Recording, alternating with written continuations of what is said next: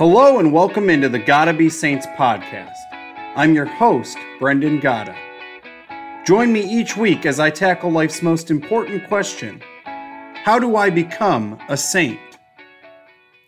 On today's episode, we are talking about baptism. Before we begin, I want to announce our podcast sponsors.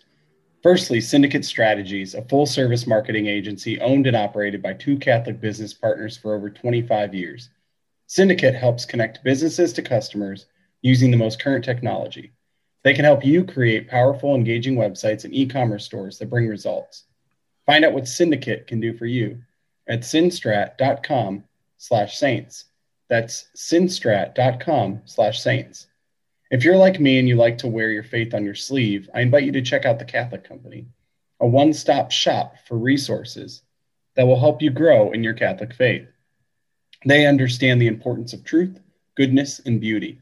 From rosaries to books to statues to clothing, The Catholic Company has it all.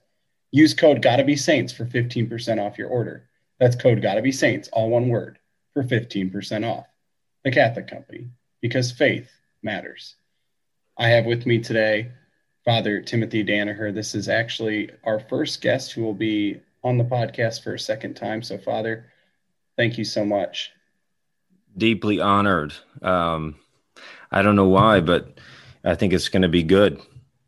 I mean, I've told multiple people that if they're asking what episode they should listen to, I usually suggest yours. And if you guys don't know Father, he's just a very good preacher, but he's one of those people that you can just listen to talk all day. So when we talked about death, a hard topic to approach, even to think about. This time we're talking about a second kind of death, baptism, right?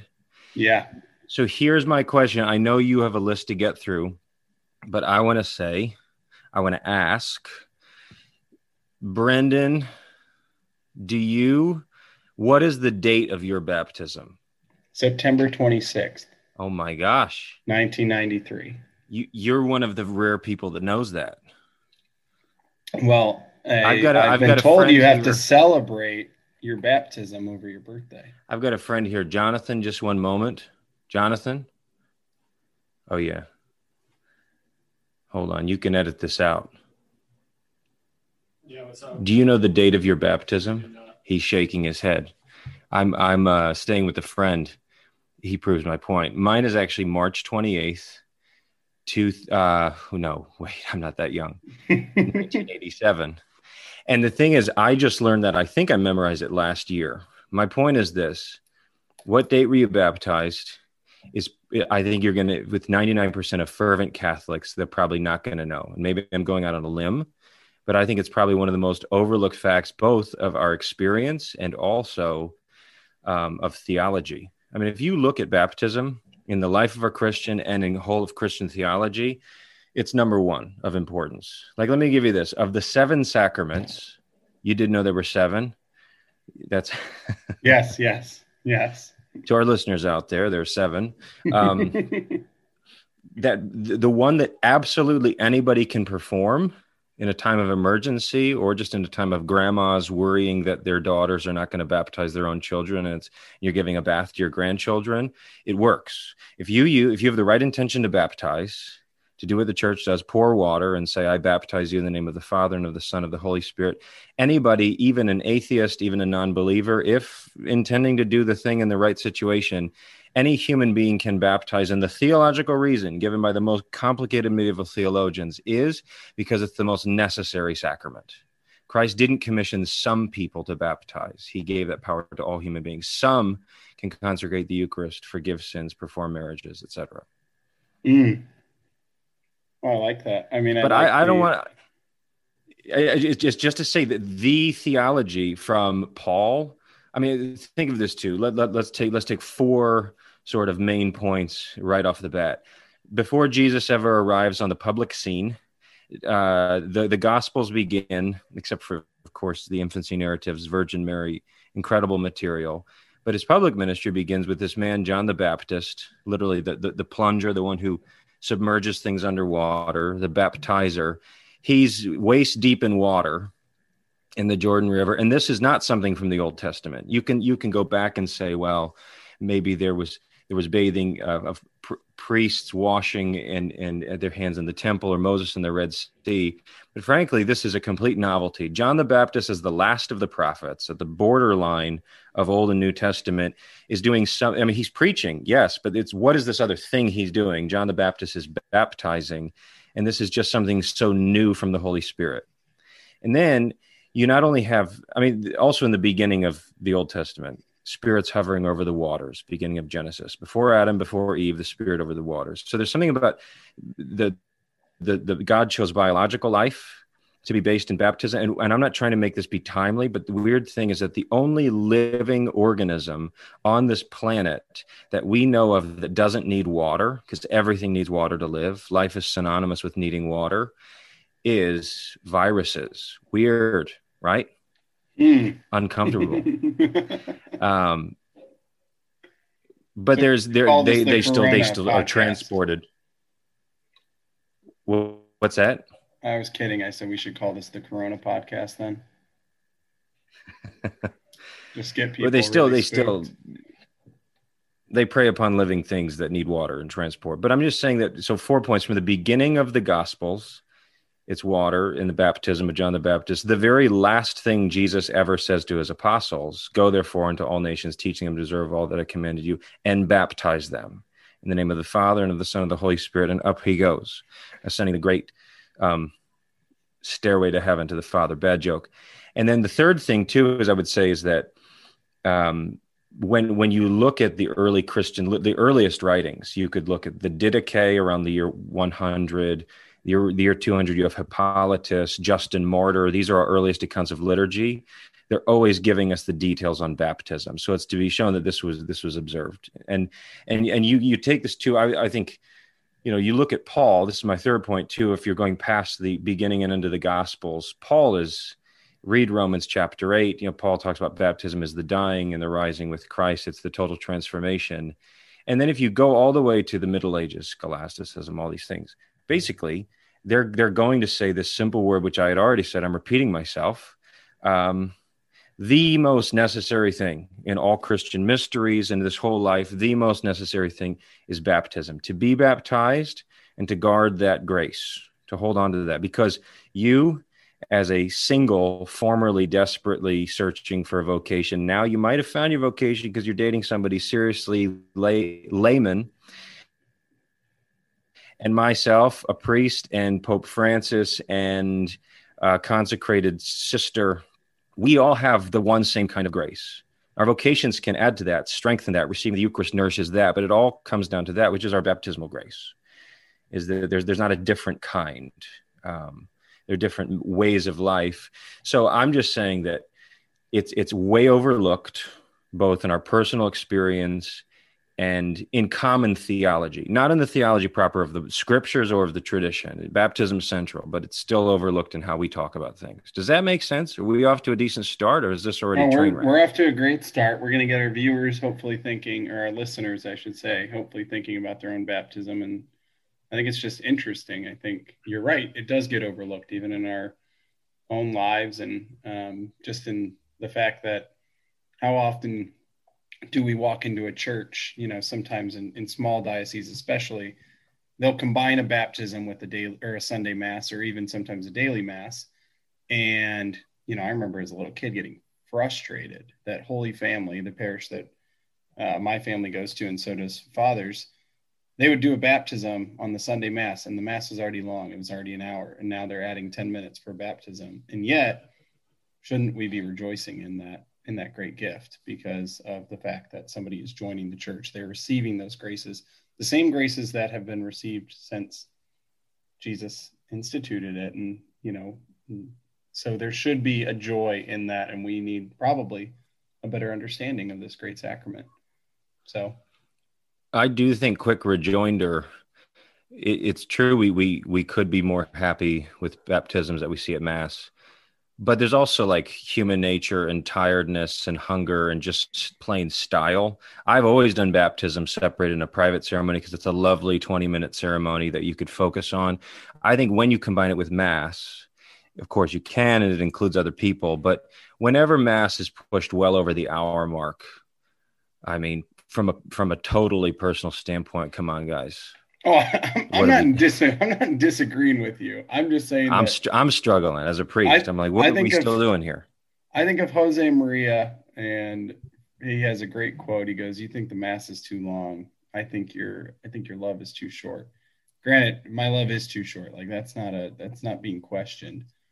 But I also am in agreement with you that there's still a level that the priests can, cut the homily a little shorter if you're doing a baptism that day, or find a way to not make it an hour and 10, 15 minutes. And that's doable. You and I have both been to good, beautiful liturgies that didn't exceed the hour mark. That's true. It wasn't due to lack of reverence. It was, you're efficient. You are actually thinking about your homily and saying, this does not need to be 25 minutes long. You don't have to. There are few preachers who can talk for 25 minutes and they're going to have their congregation still listening. I mean, and for the ones that can do it, praise God. The Monsignor Popes of the world, the Father Mike Schmitz. But most priests that I know, shorter is probably going to be okay to some extent. A bunch of average guys with holy orders. That's true. Let me give you this too. If you do the baptism by itself, the ritual, the rite, which takes 20, 25 minutes, a couple points when it stands on its own, which people don't always recognize. I always go over with this with the couples doing baptism prep. And I am presently, I was moved from a parish after 3 years, St. Patrick's Center City, Philadelphia. Last month, I was moved to be the chaplain at Dartmouth College up in New England, which is beautiful and students are great, but I actually do have sadness that there is no foreseeable baptism I'll perform in the next while, whereas this was a weekly occurrence. It was, I realized in becoming a priest how much I valued baptism. There's something about the life of this newborn, which is just when you pour out new life, eternal life, there's something, I don't know, you just get the sense of how valuable life is when it's right there and mother's holding it. There's this great quote from the 300s. I'll just kind of paraphrase from Cyril of Jerusalem, who was the Bishop of Jerusalem. And he's giving these speeches to adults who at the Easter Vigil had been baptized. And they have these classes afterwards. What exactly happened? Called mystagogy. And he talks about this amazing thing where he basically says, Christ on the cross, he truly died, truly suffered for our sins. Then he truly rose from the dead. He goes, the same thing does happen in baptism, except the first part has changed, is that he makes death, his death, our participation is symbolized, is that we don't have to die that day when we're brought to the church. We are washed gently with water. And the words are pronounced upon us. But we do, in fact, just like Jesus really rose from the dead to eternal life, that child there in that moment really does rise to eternal life. It has eternal life within its soul. It just needs to protect it into heaven. So there's this amazing thing where Christ paid the price of the great prize. The cross merited the resurrection. And the same mystery happens, but he makes gentle the first part. He doesn't ask us to suffer. We symbolically share in his death and really share in his resurrection, says St. Cyril, which I think is beautiful to think about. But that's what I think is going on in that moment of the pouring of water. But there's all this lead up. For instance, a couple things people don't notice. And I noticed since I've been performing these as a priest, it doesn't begin with the sign of the cross. Every prayer in the Catholic Church begins with the sign of the cross, except baptism. Because this is the very beginning where a child is brought to, and the ceremony really begins when the priest asks the parents, what name have you given to your child? It's like this beautiful thing. The church is basically like, who is this new life? And then the parents name the child. What do you ask for from the church this day for your child? Baptism. And then you remind them of the responsibility of raising them to learn to love God and love their neighbor. And then you go through a variety of things. I mean, there's a minor exorcism to cast out all evil from the infant.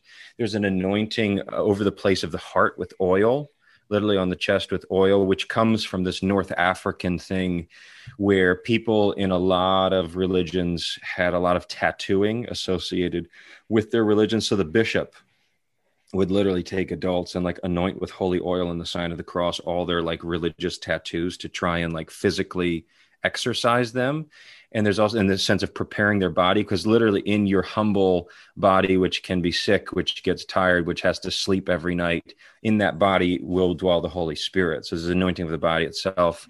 There's just a lot of like amazing things that are so gentle and subtle. I mean, even right before baptism, famous scene from The Godfather where Michael Corleone is having guys knocked off by his bosses, or they're saying, do you reject Satan? I do. And his empty promises? I do. And then, do you believe in God the Father? So you have the 6 questions: 3 rejecting evil, 3 believing in God, the 3 I do's. And that's still done. And that's actually the original creed. Before we ever had these formulas, I believe in one God, Father Almighty. That's where all of that began, is that we're about to baptize somebody. So let's put into words, and it was call and response at first, what exactly do we believe? That was the moment of the profession of faith. Like, that's where it originates from. And then you get later things. I mean, I'll go on and on. As you have, everyone remembers the giving of a candle, of symbolizing the light within. I love the blessing of the mouth and the ears. So literally the sign of the cross is drawn that a child will hear God's word and learn to speak God's word. And we actually walk around with blessed mouths and ears, even though we never think about that in our adult lives. But think about that. It's like me meditating on scripture and hearing preaching and all the Catholic things we do to grow. It's like, that's not just random. It's like you also have blessed senses. Are you sharing words with somebody at a coffee shop? You have a blessed mouth, whether you remember that or not, from the day of your baptism, which is like a sort of intercession for the rest of your life in listening and speaking. Or you have things like the anointing with chrism after the moment of baptism. I mean, this chrism oil was only used in the Jewish tradition for anointing the most important people, kings and priests, them alone, no one else. Because you'd mix this balsam, right? This perfume with the olive oil and the bishop still. He, like the Spirit over the waters in Genesis, he doesn't bless with his hand. He actually blows with air, the sign of the cross, 3 times over the oil. Like, that was a sign in Judaism, the chrism oil, of only the most important people get this. And we're taking every newborn baby and smothering them with chrism, saying, your royalty, your top. I mean, there's so much in the ceremony which has ancient roots, but is also so like it's like a complicated homily or a catechesis of its own. If you just go and look at the rite of baptism, it's gorgeous and detailed, and yeah. That's what I'm getting at. But then there's the fact of being baptized. So that's baptism as a rite. We need to talk about, we're walking around as baptized people. Anyway, but you have other questions for me too. Well, no, let's go from there. I don't want to take over. My questions are an outline. I think we can bypass that in terms of, if you're ready, what's your next point is, as baptized people. So go ahead. Let's talk about that. All right. This is like a decathlon, one event to the next. So, I mean, I'm going to say this too about baptism. All right. People at home, we were cut off for just a few minutes, but we are back. So we're going to get back into talking about baptism and talking about really, what was our question? We were talking about it not just in the form of the action, but what it means, right? We could go here next, because you're giving me a little freedom to roam. Yeah, I want to talk about get into the fields and roam, Father. I'm like Sting. Sting ages more gracefully than a rock. Fields of Gold. You know that one?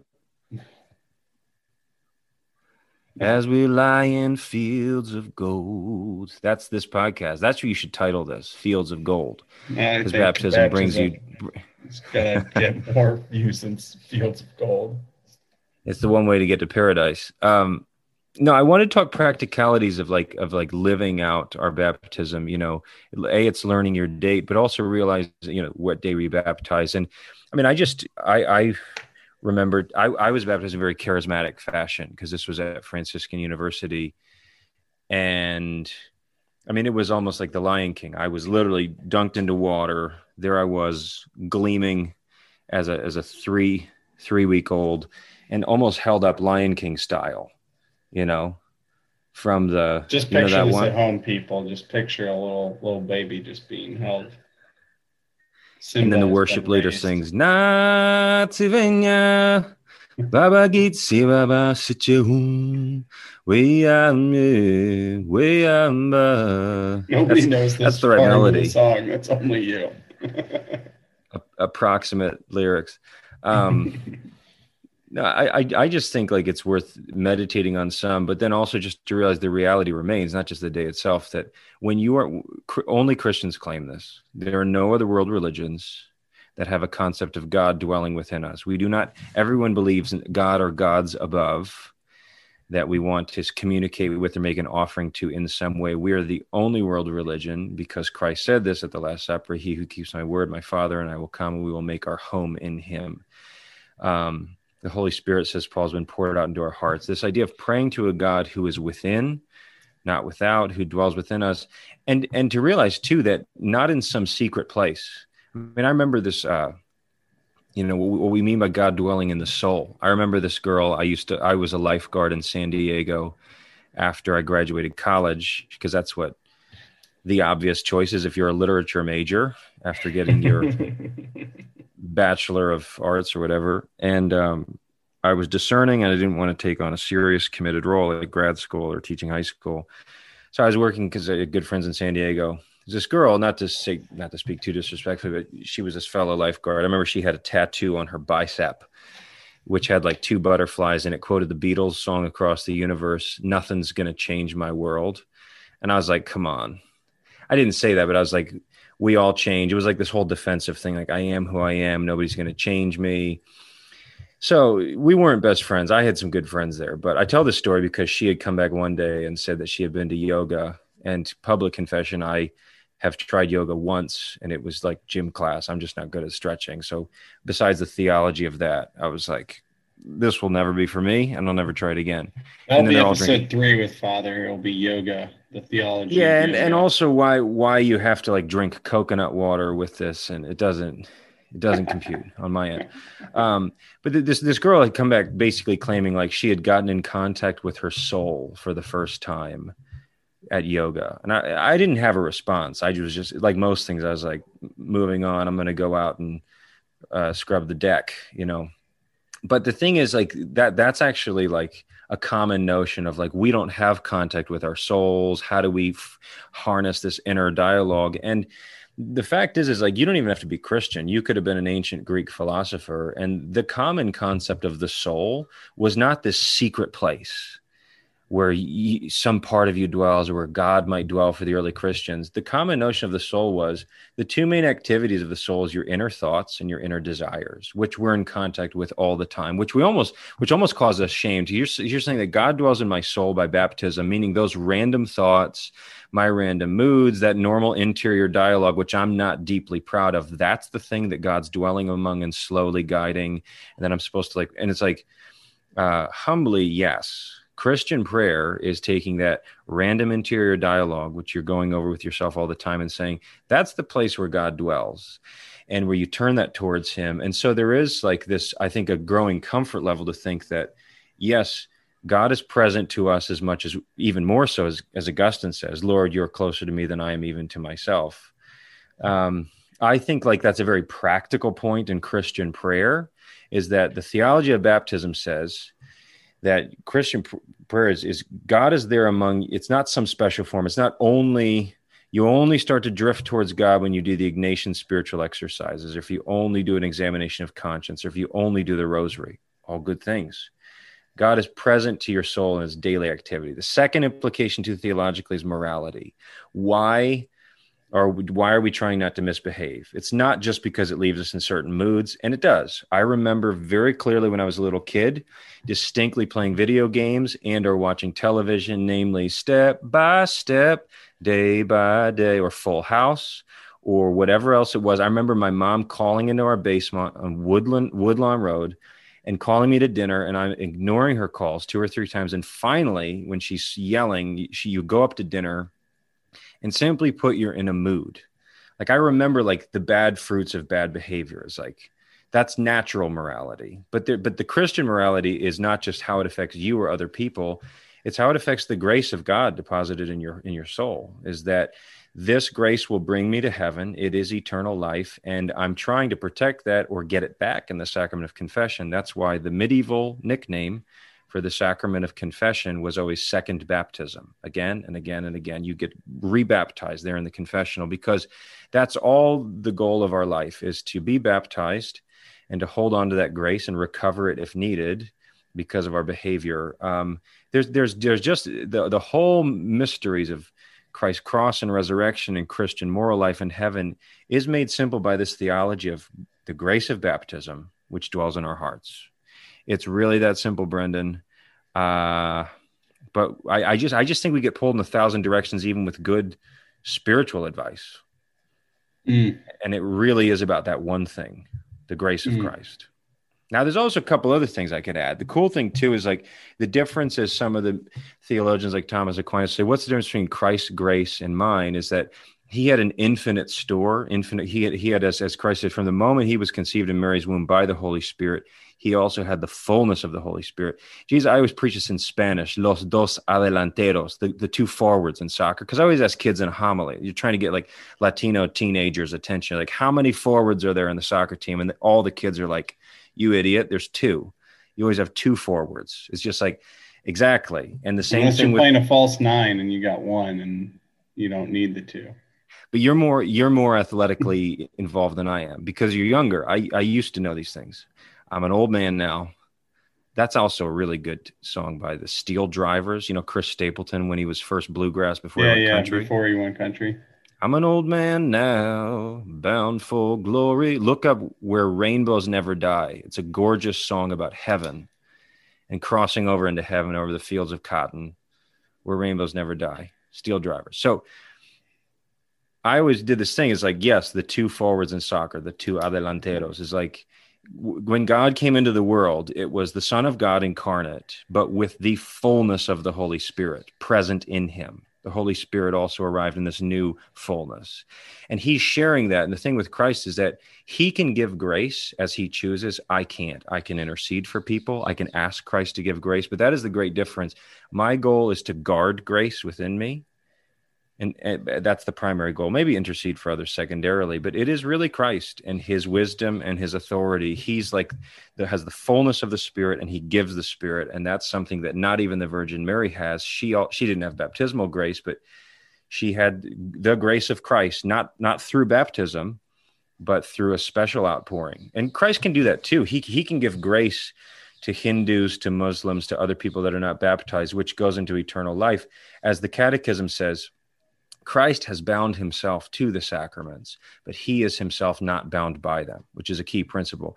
Our prayers go out to the whole world that Christ's grace reaches them, but he made it easy for us and guaranteed. That's the thing about the sacraments. There's a guarantee that if you come here, it's just clear without question, just like our Protestant brothers and sisters can be forgiven of their sins just by prayer and asking God's grace to heal them. Catholics can too, if they can't reach a priest, or, it's called contrition, and the church has taught since the earliest councils, mortal sins can be forgiven by contrition. But the fact is that the sacraments, it's just this simple security. It's like a marriage vow. It's like, it's that up close seeing somebody, not being at a relationship at a distance. Sorry to rip on you again on the air. I mean, these people in distance relationships. To Meredith. This is the second one. But there's just something up close and perfect and serene to say the child receives the grace of baptism.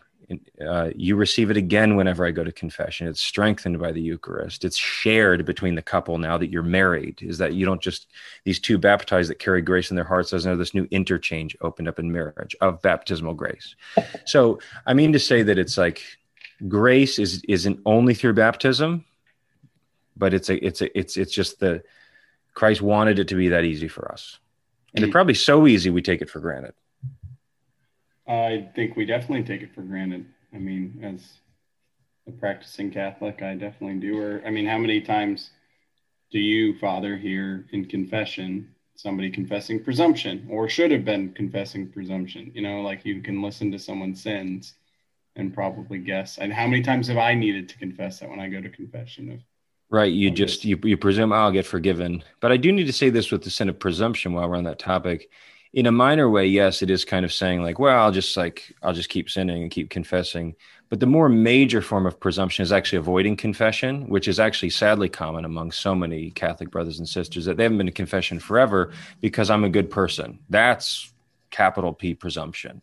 Is basically I don't need God's grace and forgiveness because like I'm okay on my own. We do that in a minor way when we kind of go through the sin confession cycle, like the laundromat over and over again. But it's not as serious a sin of presumption.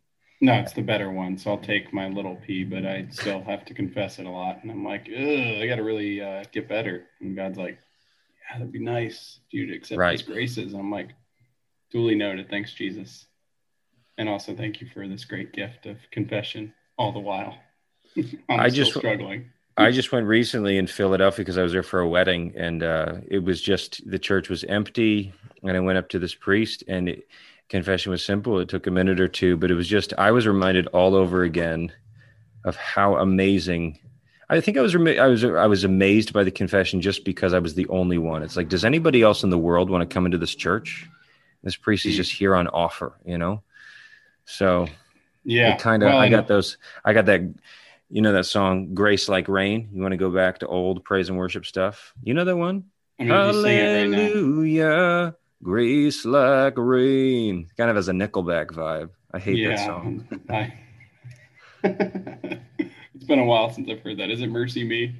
I don't know, but I did feel it more this time. I mean, what else is on your mind, baptism, if we have a few moments? No, I mean, I think you've pretty much done a really good job of just kind of, I think the biggest thing for this episode, because I asked Father if he wanted to do another episode, and I originally suggested just a Q&A, and he said baptism would be good. And as I looked at my email from the first time we talked about doing a podcast, he mentioned baptism. So it's clearly a topic that, you know, you're very passionate about, and I think people just need to hear. So I think, you know, I don't know if there's any one thing that needs to be discussed. I think you hit on a point of, if you're listening to this, firstly, find out when you were baptized. Look at that date. Start to remember that. Celebrate that. I mean, I've heard somebody tell me, basically, you know, we're so prone to celebrate our birthdays, and we think that's so important. But this is a more important day. This is the date that you really become in union with God anew in a more direct way. The graces are going to be outpouring in a way that they weren't before, and this entrance into the church should be something that you look at as vital and important. And so I say all that, I think, you know, you've done a good job of just getting people to think about that, and then just offering all the different little reflections that you've provided, I think is going to get people at home, hopefully talking about baptism. And I think that's good. And seeing the value there. I mean, we could talk about a number of things, but as I look at even my questions, I don't know if they're necessarily important here. I guess the one thing we didn't cover, which again, sort of indirectly, is that baptism can't be undone. That's kind of the beauty of it, is that, you know, this was a main thing. Like, should we rebaptize? This was in the early church. When you had the persecutions in North Africa were so severe, you had a lot of bishops, which they call traitors, the ones who handed over, namely the book of the Gospels, to be destroyed. And there was this big question of like, can these bishops be received again? Did they sell out so much that they can't come back to the church? Or if they do, would we have to rebaptize them? I mean, that's like a very Russian Orthodox thing. The only Christians I know that rebaptize are Russian Orthodox. If you weren't there, I mean, we would do so if the language was questionable, for like Salvation Army baptisms, Mormon baptisms, these things, we would rebaptize if like the right thing wasn't done. We'd never rebaptize for Christian baptisms because we think they're legitimate. But that is kind of this amazing teaching that comes out with St. Augustine and with other things, is that once this is done, it remains. It's a seal upon the soul. It's not just a seal. It's almost like a wound. A lot of descriptions, it's not just like a marking. It's an openness. It's like, you know, people who have had a surgery and when they can feel when it's about to rain, you know, it's kind of their wound hurts again. Like whereas G.K. Chesterton called when the twitch upon the thread. Baptized people can run away from that all they want and forsake the grace of baptism, but they will at times feel that tug upon the invisible thread. That's kind of the amazing thing, is that there's a commitment of God in our baptism not just like, hey, you better be committed because this is a great gift you're receiving, and your parents better be committed when they bring you to the church as a child. It's that God himself commits to chasing after us by us being baptized, and especially as Christians. There is a wound and opening. And there are stories, people who are, I have stories as well. I mean, people I know who come to RCIA where they were baptized and nothing else for their whole life, never been to church, nothing. I have a guy that came into RCIA in Philadelphia where he was in the middle of a life depression. He was in his late 30s and was walking past a statue of the Virgin Mary in Ireland at the Mount of St. Patrick, Crowpatrick, and just saw the Virgin Mary, saw these bold letters saying, "Come back to my son." And he just broke down weeping for a half an hour, had no idea what was going on. But he had the wound, the character of baptism, which made him extra vulnerable to God. So it's not just, these baptized people, so many have just walked away and they don't care. There is still a connection which is never removed, which God will use. So I think that's a character of baptism. That's what we call it. Yeah, is huge. It's a lifeline to God still. It's not saving character alone, but it's he will call, Yeah, I think, and I've talked about that multiple times on here. Just Corinthians, love is patient. The first thing that is Paul's mentioned, God is love, love is patient, God is patient.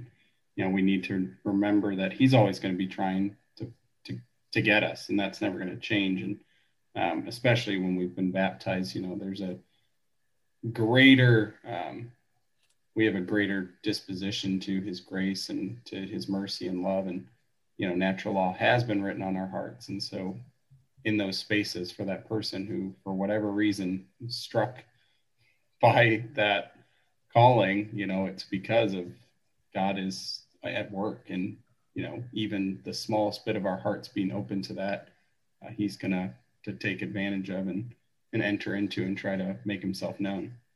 And of course, then we get to choose. Have you ever read that poem, just God Pursuing, The Hound of Heaven? That's definitely worth looking up.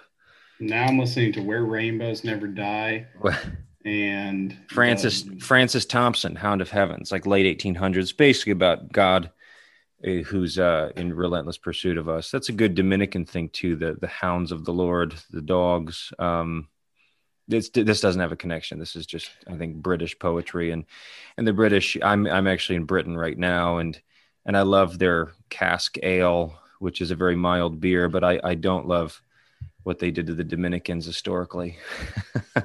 We actually were extinct from England for hundreds of years, and a lot of our guys copped out too. I think we had like 2/3 become Anglican bishops. They got bribed into it and gave in, but actually of the small minority group of Dominicans in exile in Belgium across the Channel, that was where the birth of the American Dominicans came from. A Maryland-born Francis, Edward Fenwick went over there and studied there, and then God bless America.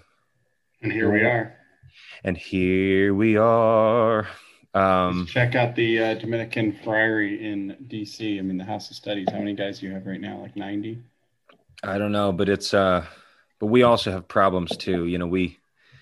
We too neglect central theologies of baptism and can nitpick on the fine points. Well, I'm just saying it's good to go. It's good to emphasize in baptism not just Dominicans but Christians. I mean, to be a baptized Christian is, God. I mean, you're doing a podcast on saints.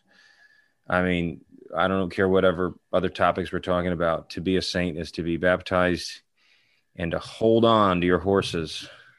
Giddy up. That's the sense of the church's mission. Anyway, it's good to talk. I think we said good things. Yeah, I agree. Well, and I appreciate you coming on as always. I think you're always welcome here, Father. As you and know. Quick shout out. Thank you for setting up my cousin Ryan. With my cousin Ryan, you basically found a wife for him. He was desperate and lonely, basically lost. Very lonely, very lonely. And now he's getting married, and we're trying to look at dates. And we have you to thank for this marriage. You and God, mostly not God. Those two. Mostly God. I will take little to no credit, and I will happily do that. So, if it goes awry, Ryan, I don't really want to be a part This of is that. this is your first successful matchmaking, right? No? How many do you have on your record? I think just one other one, but this will be two. Still, I have 0, and I've tried a lot. Anyway. Peter Herman, you're welcome. So I'm trying. I want to be the patron saint of connections, so this is just kind of how it works. I gotta do this well. I'll just be the patron saint of basics. Remember the basics. That's not a bad thing. Well, thank you, Father. As always, I will be putting this out soon, but thank you to anyone who's listening at home. If you want to follow Father, I don't think he's really on social media, so you can ask me for his email, and if he allows me to, I can give it to you guys. But you can stop by Dartmouth, our campus ministry center. There you go. There are 3 of us friars that do an obscure art house podcast, which I'm not promoting because I'm trying to stay off the internet. But if you want to look it up, what is it called? Friars and Film. Yeah, they rate movies and do little things like that. Do I have to pay you now that I said that on air? Am I your sponsor now? Yeah, it's about $35 for one mention. So you just I'll tithe it the first time, but second time you're going to have to pay up. I'll Venmo you in pounds sterling now that I'm overseas. That'd be wonderful. That means it's more money for me, so that's great. Yeah. No, I could even just say my email is my name at Gmail, timothydanaher@gmail.com. It's no secret. There you go. If Open to the wants world. To email him, timothydanaher@gmail.com. That's all we got for you guys today. Thank you again for joining, and God bless you, and God bless America.